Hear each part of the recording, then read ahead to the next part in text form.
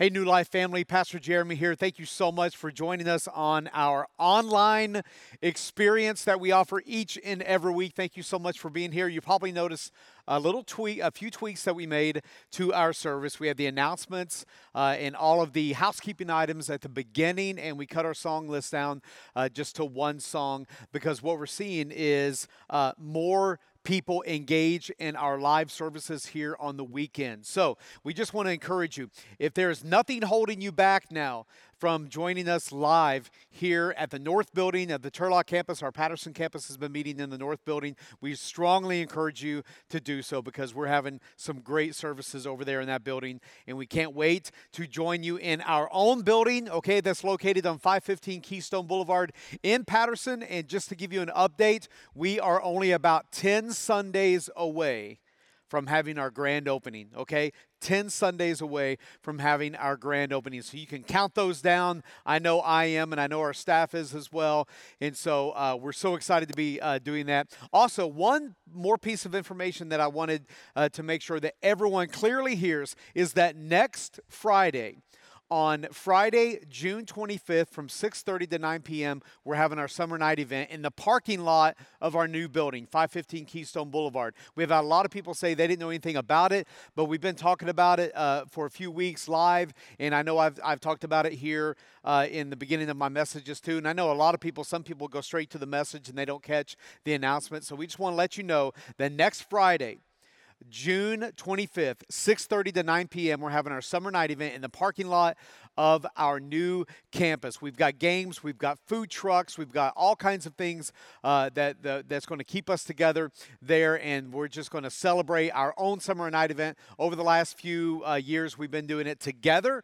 Patterson and Turlock campuses together, but this year we have our own building, so we'll be doing it in the parking lot of our own building. If you need any more information about that, make sure you are connected to our social media accounts, Instagram and Facebook, because they've already been promoted on there. Okay? All right, well, let's dive right into this. We are launching our summer series called Questions. All right, this is the series that we're going to be in all summer long. You're going to hear different communicators. You're going to hear from Pastor Dave, Pastor Brett, Pastor John, Pastor Brian, Pastor Tito during the summer, and I'm excited about what question they feel like God has put on their heart to speak about. And when we say questions, a lot of times people think, are these questions that we have about the Bible? No, these are questions that are found in the Bible, either God to man, man to man, us to God. It doesn't matter which direction it's going, but these are the questions that we're going to be diving into throughout the summer, and I know we're going to have a lot of fun with some of these, okay? Now, we all know that there's all different types of questions, aren't there? As kids, we ask a lot of questions. Can I go to the park? No. Why? Can I have a snack? No. Can I have a piece of candy? No. Can I have this toy? No. Why? You know, that's the question that we get from our kids all the time. Why? Why? Can I punch my brother in the face? No. Why? You know, maybe that's just a question for me. That may not be in your family, but growing up, that was a question that I wanted to ask a lot because my brothers and I, we were allowed to fight, but we couldn't punch in the face. All right, that got us in big trouble, and my dad can attest to that. Well, in school, we hear our teachers say things like that. Now, there's no such thing as a dumb question until that person in your class asks a dumb question, and then you want to raise your hand and say, wait a minute, just to be clear, there are dumb questions that people can ask. I mean, all day long, it's either us asking questions or we hear other people asking questions. What should I wear? Are you going to wear that? I hear that a lot in my house. Do you like this? What size do you prefer? Tall, grande, or venti? Should I date him or her? Should I buy this? Do you want to supersize that? And the answer to that question is always, yes, I want to supersize that. But in our quiet moments, those moments where we're alone, there's no music going, there's no TV on, the computers are shut, maybe we're in a time of reflection or devotion. In those quiet moments, sometimes those questions can go a lot deeper, can't they? Questions like, how am I going to make it through this? Or, why would she do that to me? Or, I wonder if he'll relapse. Or, how long do I have, Doc? Or, God, where are you in this? Those are some pretty deep questions. Some of our questions try to identify the boundaries that we've created for ourselves or the guardrails that we put into place to protect our thinking or our actions or our faith. Questions like, I wonder how far I really can go with my boyfriend or girlfriend. Or when is what I'm doing considered cheating? Or when I'm speaking badly of someone, is it really gossip if it's true? You know, we try to come up with these questions to kind of stretch the boundaries of what we know is allowed and what is not. But rather than just throwing up a bunch of questions this weekend, we're going to go to the Bible and look at actual questions, like we said, that God asks people, that people ask God, that people ask one another. And throughout the summer, some of these questions are going to be challenging. Some of these questions are going to be revealing, and hopefully some of these questions are going to be healing as well. But today we're going to look at an event that happened in the life of the Apostle Paul. Okay, so if you have your Bibles, wherever you are, you can go ahead and turn to the book of Acts, chapter 16. Acts is found in the New Testament, written by St. Luke. And we're going to dive into Acts chapter 16, verses 16 through 34. Now, because it's Father's Day, we just want to say happy Father's Day to all of you dads out there. But because if you are a father or if you are a man, I'm going to direct some of this teaching specifically towards you in whatever season of life that you might be in. And that's going to be coming up pretty soon. So Acts chapter 16, verses 16 through 34. I know it's a lengthy text that we're going to be reading today, but it's an amazing one, so hang in there, okay? Verse 16, one day, as we were going down to the place of prayer, we met a slave girl who had a spirit that enabled her to tell the future. She earned a lot of money for her masters by telling fortunes. She followed Paul and the rest of us, shouting, "These men are servants of the Most High God, and they have come to tell you how to be saved." This went on a day or two. This went on day after day until Paul got so exasperated that he turned and said to the demon within her, "I command you in the name of Jesus Christ to come out of her." And instantly it left her. Her master's hopes of wealth were now shattered, so they grabbed Paul and Silas and dragged them before the authorities at the marketplace. "The whole city is in an uproar because of these Jews," they shouted to the city officials. "They are teaching customs that are illegal for us Romans to practice." A mob quickly formed against Paul and Silas, and the city officials ordered them stripped and beaten with wooden rods. They were severely beaten, and then they were thrown into prison. The jailer was ordered to make sure they didn't escape, so the jailer put them into the inner dungeon and clamped their feet in the stocks. Now, around midnight, Paul and Silas were praying and singing hymns to God, and the other prisoners were listening. Suddenly, there was a massive earthquake, and the prison was shaken to its foundation. All the doors immediately flew open, and the chains of every prisoner fell off. The jailer woke up to see the prison doors wide open. He assumed the prisoners had escaped, so he drew his sword to kill himself. But Paul shouted to him, "Stop! Don't kill yourself. We are all here. We are all here." The jailer called for lights and ran to the dungeon and fell down trembling before Paul and Silas. Then he brought them out and asked, "Sirs, what must I do to be saved?" And they replied, "Believe in the Lord Jesus and you will be saved, along with everyone in your household." And they shared the word of the Lord with him and with all who lived in his household. Even at that hour of the night, the jailer cared for them and washed their wounds. Then he and everyone in the house were immediately baptized. He brought them into his house and set a meal before them. And he and his entire household rejoiced because they all believed in God. Hey, will you pray with me real quickly wherever you are? Heavenly Father, we honor and we praise your name. Thank you for your words. Thank you for our blessings. Father, right now I pray that you will speak your words through your servant to your people so that we can draw closer to you and closer to each other. In Jesus' name, amen. Amen. You know, going back to when we were talking about moments, I believe this was the moment for the jailer when he realized that this was bigger than him. I mean, he had been intrigued up to this point, I'm sure, when he heard Paul and Silas singing worship songs right after being stripped and beaten and bound. He had to be wondering, what kind of crazy are these guys that are in this dungeon? Because now they have the chance to escape, but they don't. Not just Paul and Silas, but none of them do. Doors are open, chains are off, and he's realizing that something in their life was sadly missing in his own. So he asked them the most important question he could ever ask. And it's our question that we're beginning this series with this weekend, and it's this: what must I do to be saved?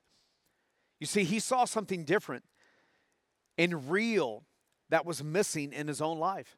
This word saved is critical here, okay? It's not just a religious word that we use in church. This word saved means rescuing from great peril, to protect, to keep alive, to preserve life, to deliver and to heal, to be made whole. He wasn't asking Paul and Silas to literally save him from the Roman superiors that were going to demand payback for all the prisoners escaping. That's not what he was asking to be saved from. He was asking for something deeper, something personal, something spiritual in nature for his life. He was saying, tell me what I must do to have life like you. Where do I start? What's next? And then Paul said, believe in the Lord Jesus and you will be saved, you and your entire household. Before the night was through, the jailer and his family had taken the next step to commit their lives to Jesus and to follow him and to be baptized.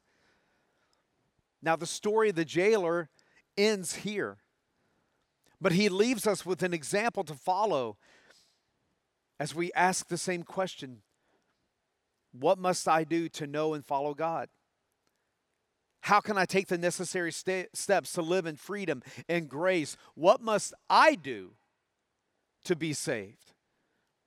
And that leads us into our very first fill-in for the weekend. Number one, I must be honest about the condition of my soul. I must be honest about the condition of my soul. You see, there comes a moment in each one of us when we look around and realize that as much as we try and as hard as we work, we simply cannot save ourselves. I know there's ideologies and religions and isms out there that teach you that you could just be a good person, and as long as you're happy, everything is good. But that is not scriptural. That is not biblical. There's one way to heaven, and that's through Jesus. And we cannot save ourselves no matter how good we are. We cannot save ourselves. Taking an honest inventory, looking at the condition of my soul, getting a true evaluation. That sounds pretty logical and straightforward. But oftentimes it comes from a place where I'm struggling internally. Just like that jailer. I mean, he was at a crossroads in his life. What was he going to do? Now, for you, it could be a marriage or other relationships that you're struggling with. It could be a job that's killing you. Finances that are completely out of control. Maybe you find yourself this weekend succeeding beyond your wildest imagination, beyond what your dreams ever were, and yet you still feel empty and lonely because you realize now that that promotion and that raise and that new house or moving out of state, none of those things fill the void that only God can fill in your life. This is that raw place. This is that tender place in our lives where we have to come clean. No more playing around. No justification. Nothing but brutal honesty, and ask ourselves, what do I really believe about God? Where do I stand in my relationship with Him? Where do I need to come clean? Who is around me? Who have I surrounded myself with? Are there toxic people pulling me down and keeping me from moving forward in my relationship with Jesus? Where have I put my trust and my hope? Or in whom have I put my trust and my hope? Dads out there, since this is Father's Day, let me specifically address you for a moment. Over the years, I've had men come up to me and say, well, my wife handles all of the religious stuff in our family, almost like a budget. I've heard men tell me, well, I go to church when she goes to church. Or I'd run into someone and let them know that I pastor New Life Patterson. Oh man, my wife and my kids go to your church. They tell me a lot of great things about it. First of all, this isn't my church. This is God's church. And if you're a dad or a husband or just a man watching or listening right now, let me ask, where are you? Where are you? So many parents send their kids or their teenagers to church because they believe that the kids are going to learn some good moral lessons there. And they will. And they do. Pastor Tito and Miss Anna do a great job investing into our kids and our students here at New Life Patterson. But some parents stay home on the weekends, but they make sure that their kids go to youth group throughout the week. You know what that communicates to our children? It communicates that having a strong faith family and being in unity with other believers and growing in our faith is important for them, but it's not important to you. Men, what does your family see when they look at you? Do they just see a breadwinner, which is great? It's important. Do they see you as just the provider, which is good? It's important. Or do they see you as the spiritual head of their home? What does your family see in you? Do they see a spiritual leader setting an example of what it looks like to follow Jesus? Or is your family asking questions about you in your relationship with God? Dads and husbands, are you the ones getting your family up and ready for church on the weekends? Does your family see you reading scripture? Do they see or hear you praying? Do they witness you serving on a volunteer team or giving back to God in your generosity? Do they see you witnessing or volunteering at the food pantry on Mondays or Wednesdays? Do they see you taking food to a neighbor? Do they see you actively pursuing spiritual disciplines that's bringing you closer to God so that you can bring your family closer to God? Because look what Moses wrote. If you don't believe me, let's look what Moses wrote in Deuteronomy chapter 6. And you must commit yourselves wholeheartedly to these commands that I'm giving you today. Look, repeat them again and again to who? Your children. Talk about them when you are at home and when you are on the road and when you are going to bed and when you are getting up. When you go back and read Acts 16, you realize that the beginning of the transformation of the entire family of the jailer started with him. It started with his surrender. It started with his trust. It started in his own heart. The salvation of his entire family began when he asked Paul, "What must I do to be saved?" It started with him. Let me give you an alarming statistic. Statistically speaking, when the husband, when the dad, when the man of the home surrenders his life over to Jesus first, he has a 93% success rate of the family surrendering their life to Jesus and following him in his footsteps, in his example. When the woman, when the wife, when the mom is the first one to surrender her life to Jesus, she has a 17% chance of getting her family to follow her in her footsteps in her relationship. 93% to 17%. That's an alarming statistic. What must I do? What must I do begins with, where am I? Where am I in my relationship? Where am I in my relationship with God really? It's that soul inventory. It's the process. It's the beginning process of letting God have control of my life. And then Paul replied to him, "Hey, I'm glad you asked, because I'm going to tell you what you must do. Believe in Jesus and follow after him." After we surrender our lives to Jesus, make a decision to follow him, what else must I do? Write this down for number 2. I must see value and worth in others. I must see value and worth in others. Paul and Silas were still this jailer's responsibility. And at first the jailer did the very least he had to do to care for them, to take care of them, to watch over them. They'd been stripped, beaten, tossed in the dungeon with shackles. They were bloody. They were bleeding. They probably could have died in there for all he knew, for all he cared.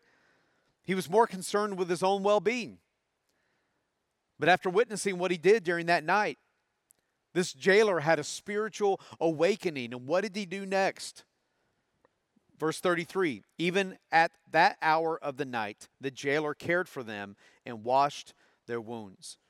Remember, like we said, they're still his prisoners. He couldn't just set them free, but he did treat them with dignity and compassion. He washed their wounds. He could have done that when he first put them in the dungeon, but he was a different person then.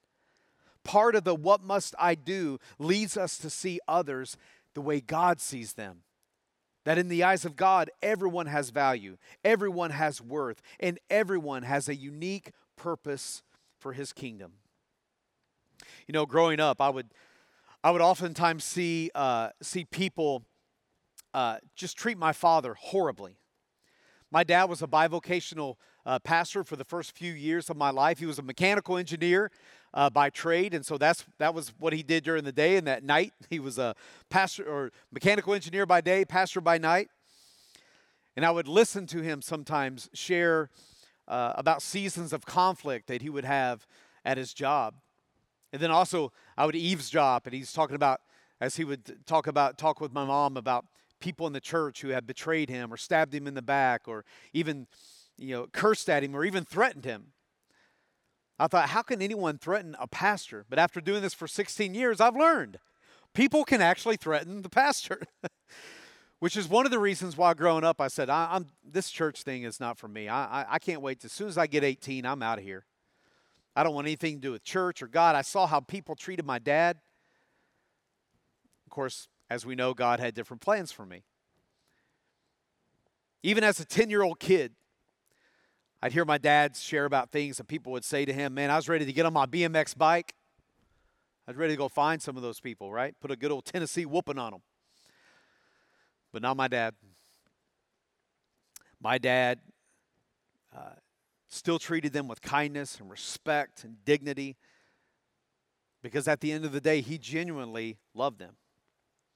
Look what Jesus says in Matthew. These are the words of Jesus. I tell you the truth, that when you did it to one of the least of these, my brothers and sisters, you were doing it to me. And then 5 verses later, he says this: when you refuse to help the least of these, my brothers and sisters, you were refusing to help me.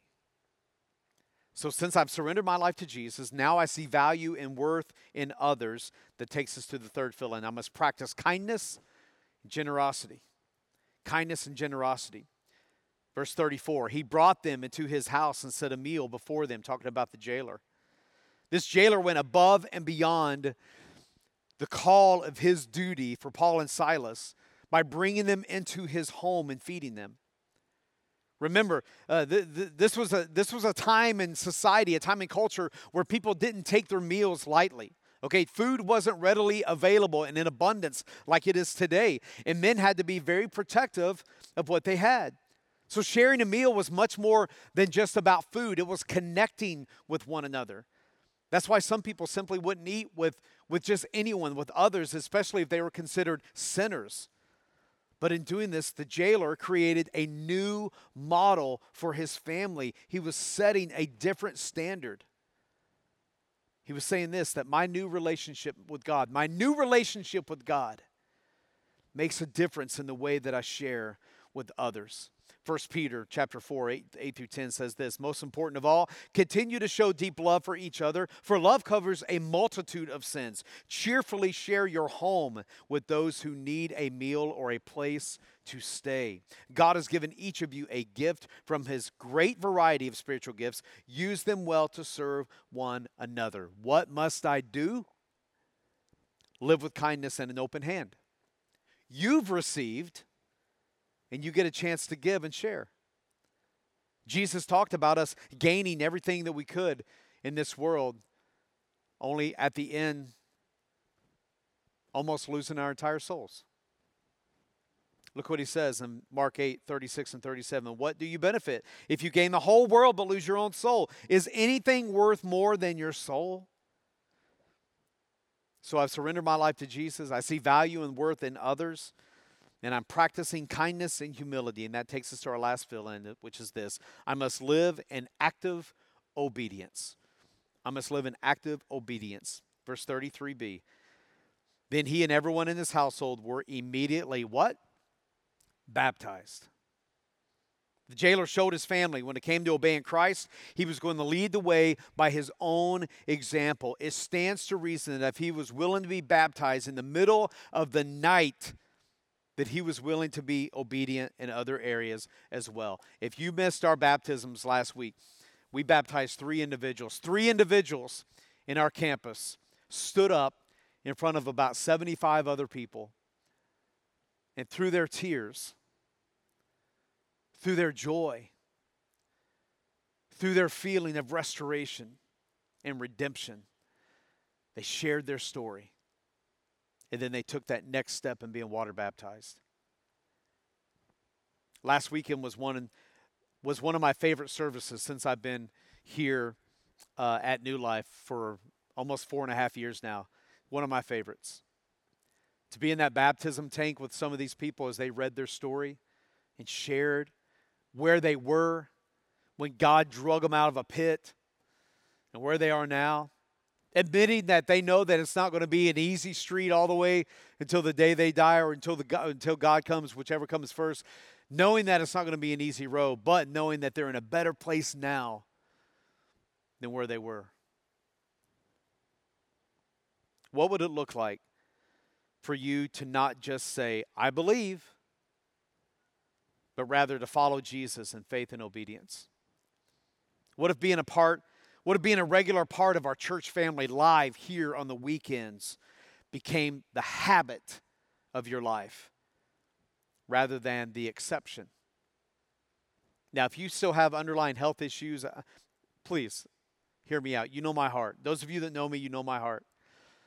But what I'm saying is if there's nothing keeping you from fellowshipping with our faith family, if there's nothing that's keeping you from gathering together as a strong faith family as we celebrate and worship our Creator, let me implore you to be here. How would it affect your work, your school, your finances, your free time, your relationships, your career, your marriage, your parenting, your personal identity with Christ? If not only you surrendered your life to Him, but now you're seeking out, determined to live your life the way that Jesus modeled for us. Maybe for you this weekend, your question is just like this jailer, to say, what must I do to be saved? There's a formula for it. We always say there's no formula for it. What we mean by that is that you don't have to do all these, you don't have to do 8 to 10 different things to do this. There's only 2 requirements for salvation.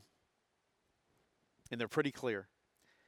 If we confess with our mouth that Jesus is Lord, and we believe in our heart that the Father raised Him from the dead, we can be saved. And maybe for some of you, that's where you are. Maybe for others of you, your question is, I've already surrendered myself to God. I've surrendered my life to Jesus.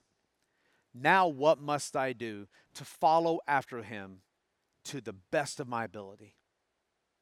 Whatever your questions are, we want to connect with you. We want to reach out to you. We want to pray with you, okay? Wherever you are, bow your heads. Father, thank you as we kick off this series this weekend. Lord, we know that it's going to be an amazing summer for all of us as we ask God questions, as God asks us questions, as we ask each other questions. Father, we know that it's going to be revealing, it's going to be challenging, it's going to be encouraging, but we know also there could be some healing in some of these questions. Father, I just pray over the entire summer. I pray over this entire series. For those who are watching right now, if their question is, what must I do to be saved? Then I pray that this weekend they surrender their life to you, that they confess with their mouth that you are Lord, that they believe in their heart that the Father raised your Son from the dead. Father, I just pray over that. I pray over every single person making that decision right now. Father, thank you. Thank you, Lord. I know that angels right now are rejoicing for every single one who's come to the saving knowledge of who you are. Thank you, Lord, for moving in our life. Father, we surrender to you. We trust you in Jesus' name.